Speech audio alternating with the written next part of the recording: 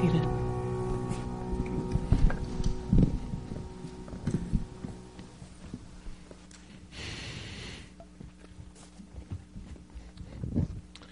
I don't know, that song kind of just left me wanting another song, didn't it, you guys? It just kind of like we stopped and it's like, something's wrong. Anyways. I know most of you are a lot smarter than me, so you may not have this problem, but there are certainly times when I find the Bible confusing. You know, sometimes it's just because the sheer content that the Bible's talking about, it's just hard to understand. You know, there's times when it makes obscure references to things or to people or situations or et cetera that are just hard. Other times it presents truth in such a simple way, but trying to figure out what it means every single day in certain circumstances is hard. Like turn the other cheek. Well, what does that really mean? But there are other times when the Bible it's difficult to understand because it seems to contradict itself.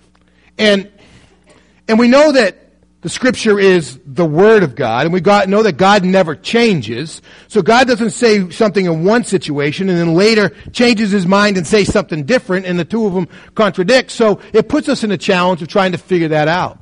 And one of those experiences where I see that relates to this issue that we've been looking at, which is the topic of faith.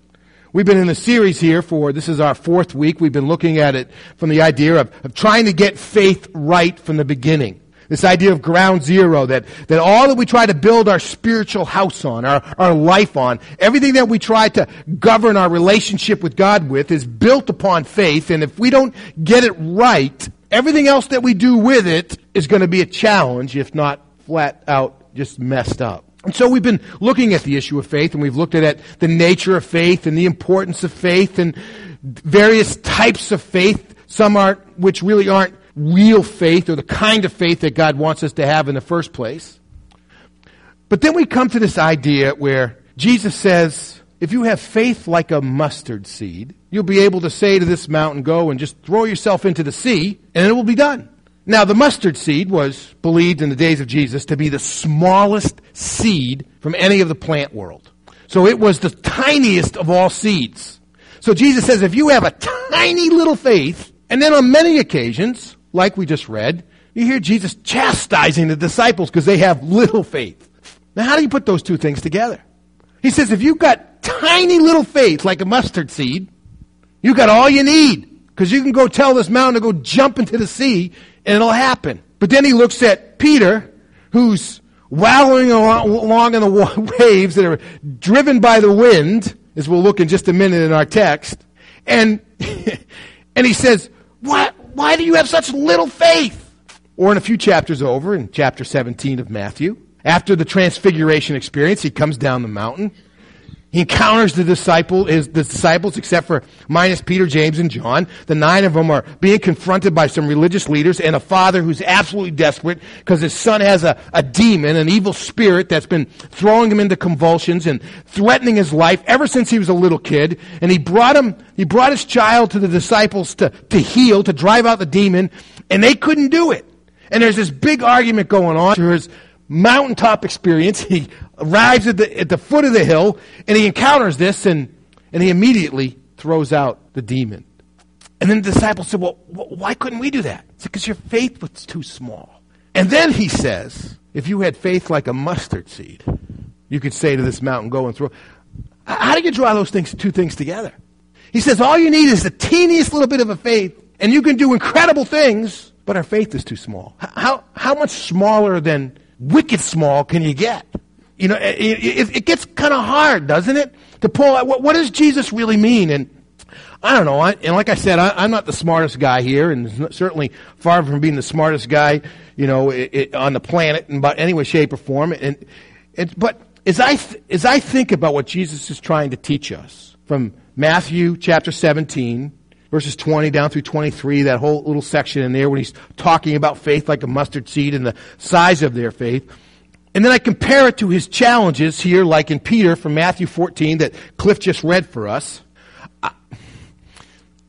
When Jesus uses it, I think, so this is going to be a different kind of sermon, not so much like point by point, but just his concept is it's not the size of your faith, it's the size your faith stays over a period of time that matters. You see, the mustard seed, teeny little seed, you plant it in the garden in good soil. And like everything else in the garden, you water it, you weed it, you care for it, etc. And lo and behold, if the teeniest little seed doesn't just grow to be the biggest bush in the whole garden. I mean, mustard plants or bushes literally became like the largest piece of vegetation, if you will, in the garden. So in this tiny little seed would grow something that was very robust and healthy and large and would dwarf everything else. He says, so if you have faith like a mustard seed, even if it starts from the smallest place, if you let faith do what it will do, which is just keep growing and growing and growing and growing and growing, you'll be able to say to this mountain, just go and throw itself into the sea, and that will happen. But if you get to a place where this tiny little faith that you've planted starts to grow and then you start restricting it and it just stays small, that's an unhealthy kind of faith. Why is your faith so small? What's keeping it there? And he rebukes us for having a little faith, a unhealthy faith, a faith that isn't growing and maturing and nurturing and becoming the kind of faith it's supposed to be. You know, children, both of my boys are taller than me, you know. Now, there was a time when they were a lot smaller than me. I mean, just wee little runts. You know, when you use the word ankle biters, it really applied. That's about as high as they were, you know. They were small. And, you know, and we didn't really have to do anything to get them to grow. I mean, yeah, we had to take care of them. We had to feed them and all those kinds of things. But it's not like we had to press certain buttons or make certain things happen for them to grow, right? I mean, Luke and Leela are kind of growing without your help, aren't they? You just kind of keep shoving stuff into them and up they go, you know. And they just grow on their own. That's what happens. You know, it's not like somewhere along the line when they're 3.5, you're going to take them in and you do an oil change and you got to put a new heart in and change the stomach size. It just keeps growing because that's the way it's designed. Well, faith is designed just to kind of keep growing. And when it doesn't grow, when it stays small, it's unhealthy. In the course of my ministry, there was one time I had a family. Their child had to go in when the child was still very, very young because the head plate had hardened up too early. And the brain was growing like it's supposed to. And there wasn't enough room in the skull anymore to contain the brain. And they had to break it open to allow it to keep growing. There's a sac around our hearts that's called the pericardium. And sometimes it gets really hard and it restricts the heart. And they have to go in and cut it and release it so the heart can function and grow the way it's supposed to. When we look at this issue of the size of our faith, or as my sermon title is, the matters of magnitude, the reason why it's so important is because the size of our faith tells us if our faith is healthy or not. And if it's not healthy, it's dying. Now let's go to our text that Cliff read for us. If you have your Bibles, turn to Matthew chapter 14 with me, and you'll find this text on page 827 in our black Bibles here from the pews, from the back of your chairs. We're going to pick up the text at verse 22. I mean, just a little bit of journey as God is speaking to us about Jesus' journey through Matthew. I mean, in the early parts of it, the first verses, we read about the death of John the Baptist. You know, he's in the territory of Herod, and John the Baptist loses his life because he speaks out about the sin that Herod is committing. And he loses his life. Jesus decides this is a good time to get out of the territory of Herod. This is a good time to head north. Let's get out of this area where this king is ready to slay those who are standing for God. And so they depart. And they try to go off to a deserted place. There's only one problem. When they arrive there, as we read in verse 13 and down, when they arrive there, the crowd's already followed him. So when they get out of the boat, in what's supposed to be a deserted place, there's no village or anything else around, just kind of open hills. There's thousands of people there already. And Jesus, he has compassion on them, and he heals their sick, and he's teaching them. And there comes a time when it gets late enough in the day, the disciples say, you know, you need to send these people away because they have a long journey to go before they can get to a place to find food and et cetera. And we don't have enough food here. And Jesus says, no. I think we should feed them. I'm equipping you guys to be the shepherds of the people of God, so you take care of these people. And it's so we've got 5 loaves and 2 fishes and 4,000 people. I got to tell you, 5 Happy Meals isn't going to cover 4,000 people, you know. And so they're not even going to get a speck of salt off of a French fry to go across 4,000 people, kind of idea. Jesus said, listen, just bring what you have to me. Just bring what you have to me. And Jesus blesses it and he breaks it. And they feed the crowd and there's food left over. He's expanding their faith, right? He's showing what God can do. Now, we don't know exactly why, but Jesus sends the disciples on ahead in the boat to cross over to the other side to get away from the crowd. And he disperses the crowd by himself. I think it's interesting that one of the commentators I read this week said that the reason he thinks he did that is because the people were ready to gather around Jesus and lift him up as the next candidate to be king, if you will, to make him king. And since the disciples kind of were already buying into that mindset, they weren't quite ready to embrace a suffering servant redeemer type of God yet. Jesus says, you know what, I don't want them around this. So he sends them away.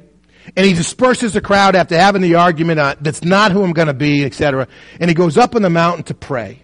Now, evening hadn't even struck yet, right? As Cliff read it for us. Now it's 3 o'clock or later in the morning. The Romans divided the evening watch up into 4 stages: 6 to 9, 9 to 12, midnight to 3 a.m., 3 a.m. to 6. And the Scripture tells us that Jesus came walking to them in the 4th watch of the night. So it's after 3 o'clock. Now these guys are more than a mile from shore.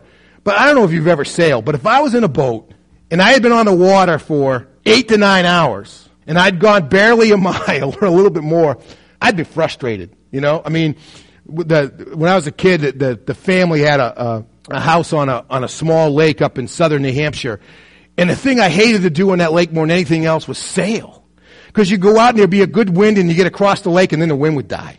And it'd take you like 3 hours to get home. Because the only thing you could do is just kind of take the rudder and try to make it go forward. It was faster to get out and swim, and it was just awful. Imagine these guys are fighting the wind and the waves for hours and they're getting nowhere. So they're out in the middle and Jesus comes walking to them. And they're terrified because this is just not what they're used to. They think it's a ghost or whatever. It's a sea monster that's after them or whatever. And Jesus said, no, don't be afraid. It's I, And then Peter said, well, and you got to love Peter, right? Peter said, well, if it's you, tell me to, give me instructions to come and walk with you. And Jesus said, well, come. And Peter gets out of the boat. And we don't really know how far he went or whatever, but you got to give him credit. He got out of the boat. He got out of the boat. How many of you would get out of the boat? Say, well, where's my life jacket? I'll take it with me. He gets out of the boat, and we don't know how far he gets, but he's making progress in some shape or form, and then he starts looking around and he sees the wind and the waves. And the Sea of Galilee was known for having these rush storms. The storms would kind of come across the land, and because the lake was surrounded by hills, it was almost like the storms got forced down through these valleys, and they would pick up their intensity. I went out earlier this spring and bought this little hose attachment that goes on the end of my hose, and it takes the 5/8 hose and it gets it down to about under 1/4 of an inch, and it puts out a really good stream because it's restricting it so much. And so you imagine taking a storm and just pouring it down through these valleys, and when they hit the water, they would really create quite a storm. And it was a dangerous situation. Peter looks around and he sees the waves and he begins to sink. And he cries out to Jesus, save me! I'm going to drown! I'm sure Peter had been out in the water before, swimming in the middle of the Sea of Galilee. He was a fisherman. But he knew in this circumstance that these were not the kind of waves that you survived in. And Jesus grabs him by the hand and walks him back to the boat. And he says, why is your faith so small? Why'd you doubt? And I think in that experience, I see a couple of things that really speak to me, and hopefully to you, about our reaction or the ways in which we take what should be a healthy faith when planted in the soil, this gift of God of faith that we plant, even as though it's the tiniest seed at the beginning, it should just naturally grow and become this healthy, vibrant plant, largest in the garden, the ways that we can react to circumstances and make our faith sick so it stays small and impotent. There's a couple things that stand out to me. There's 2 words that are used in this text. One is the word fear. The scripture says that Peter looked at the waves and the wind and he was afraid. The disciples were afraid. And then Jesus says to Peter, why did you doubt? Why is your faith so small? Why did you doubt? And I think in these words, fear and doubt, we can see a couple of categories of the way that we react in many ways to all experiences of life that can actually be things that are detrimental to the natural health and vibrancy and growth of our faith. Things that we do that keeps our faith unnaturally small in a way that God didn't intend. And the first of those is this word fear. And I don't want to make too much of a distinction because both of these words have the idea of why did you hesitate? Why were you uncertain? Well, why were you less than confident? But the word fear really has to do with the focus on the consequences. Peter's looking at it, he's looking at the waves, he's looking at the wind, and he's thinking to himself, I could drown. And there are things in our reaction to our experiences of life, there are things that challenge and destroy or limit or make our faith unhealthy, keep it unnaturally small, because we're just afraid of the consequences. And it doesn't have to be major things. Let me just grab some of the low-lying fruit, if you will. We talk about sharing our faith. One of the reasons why we don't do that is because we're afraid of what might happen. We might become, at school, we're the kid they're going to make fun of. And so I ain't going to do that because of the consequences. Or we think about a challenge of giving. I don't know how many times in my ministry I've heard people say, I really ought to give more. I'm just, but we're afraid of the consequences. I'm going to land up poor. And the list just kind of, the whole issues of peer pressure or the best business practices, am I really going to be a Christian businessman? And sometimes we're afraid of the consequences, so we think we're going to end up broke or out of business or unemployed. And we're afraid of the consequences. Those are just the low-lying things. Think about translating it into all the most intimate relationships and experiences and internal pieces. Now, so there's that aspect where fear focuses on the consequences. Now, I think doubt focuses more on the resources. And I think Peter, in this example, you could look at him and say, okay, can God really do this? Is God going to do this? And can God do this in me? You understand? You get the idea? Sometimes we encounter the Word of God, we understand it, but then we think, is God going to do this now? And can God, does God want to do that? And can God do that in me? There's sometimes we read about, living godly lives and Christ-like lives and all these kinds of pieces, but we really wrestle with the idea of, if I really buy into all that stuff, and I commit myself to it and I live in it, am I really going to be happy? And some of us doubt that we're really going to have peace, we're really going to have joy, we're really going to have contentment. We're really going to have a life that's satisfying and fulfilled. We wrestle with all that. We have doubt about whether or not God can do that in us. We wonder if God is up to the challenge or if we're really the kind of people that God can do that kind of stuff in. And so we doubt. We have this hesitancy, this uncertainty. And the impact is that we take this tiny seed of faith, which is supposed to just naturally bloom into something that's totally life-transforming, and we kind of keep pushing it back into the box as it gets restricted. And we make our faith unhealthy because we fear and we doubt.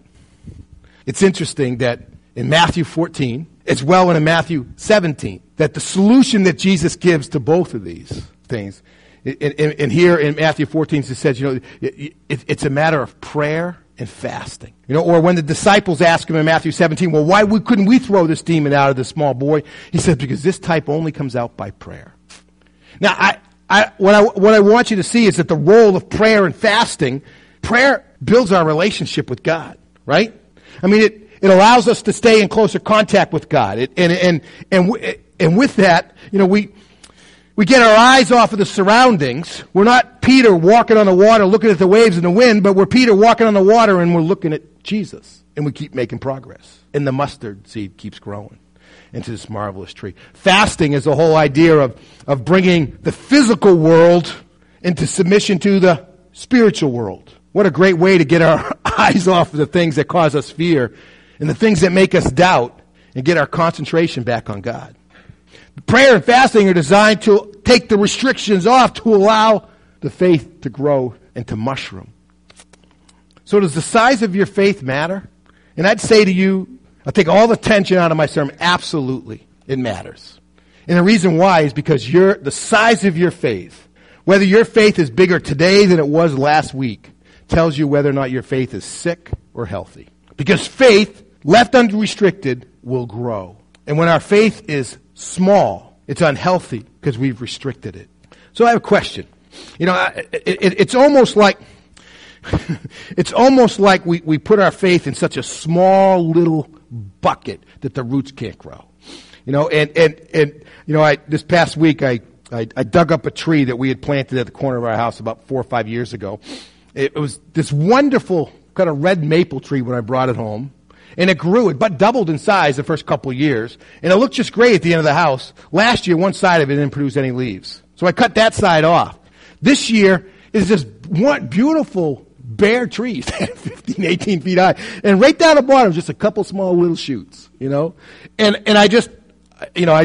I couldn't take it anymore. So, you know what? I'm going to transplant this thing to another part of the yard. I dig in and I couldn't get it out of the ground. So at the end, I just kind of yanked it out. It's just these bare roots, I'm thinking, I can still transplant it, and there's just one little thing coming sticking out the side, and my neighbor's over there watching me, my retired neighbor, he's over there watching me. And I said, I'm going to try to transplant it out in the backyard. Look funny out here, but it'd be great. After about 5 minutes, it says, you're not replanting that. That thing's dead already because the leaves just went, the little bit that was left. When we restrict, when we rip the roots of our faith up out of the soil where God keeps nourishing it because we're afraid or we doubt. See, the size of our faith really does matter because it tells us whether or not our faith is healthy. I can remember the big thing about taking the boys to the doctor when they were little was that they would measure them and figure out how much they weighed. You remember those days? And you come home and say, my kid's on the 105th percentile, because he's fat, but he's not 105th percentile, whatever. It was a symbol of health. The size of your faith matters. So the question for me, and I'm hoping you'll ask yourself the same question, is what does the size of your faith tell you about the health of your faith today? Let's pray for just a minute. God, I'm struck by the fact that in the experience of Peter, there were 11 disciples still in the boat, and Peter was the only one who climbed out. So he wasn't the only one with little faith. It's a common disease, and that's convicting to me and concerning. God, as we pray today, we don't want to have sick faith. I don't think anybody got up out of bed this morning and came here because they want to have a weak, mediocre faith. We came here because we want it to be vibrant, growing, dynamic, healthy, a mechanism by which you do the great things in us and through us that you've always promised. God, but seeing the size of our faith is a hard thing for us because it's easy to rationalize. Those waves are big. The wind is strong. That demon that's throwing the kid on the ground is ferocious. God, show us the health of our faith by its size. And God, by what you do in these moments, may we get past the place where you would look us in the eyes and say, why do you have such small faith? God, let us get to a place where you look at us and say, that's it. That's the kind of faith that moves mountains in us and in our world. Thank you, God, that you are eager to do anything that we ask you to do to make our faith healthy. So we ask it today in Jesus' name. Amen. We're going to come to the communion table in just a minute. I'm struck that in 1 Corinthians 11, Paul challenges the church to examine themselves before they come to the table. I want to do this examination just a little different way this morning. That is, I want to take just a moment and ask you, so what did you hear from God this morning? I'm not looking for this to be a rhetorical question, but what did you hear this morning? What did God say to you that you are now responsible and accountable for as you go forward? What did you hear God say? Jenny? In order for the grow, you have to water it. That's the word. And the weeding is shutting out some of the things in the world that feel good, in the end don't really grow that. Great. Thank you.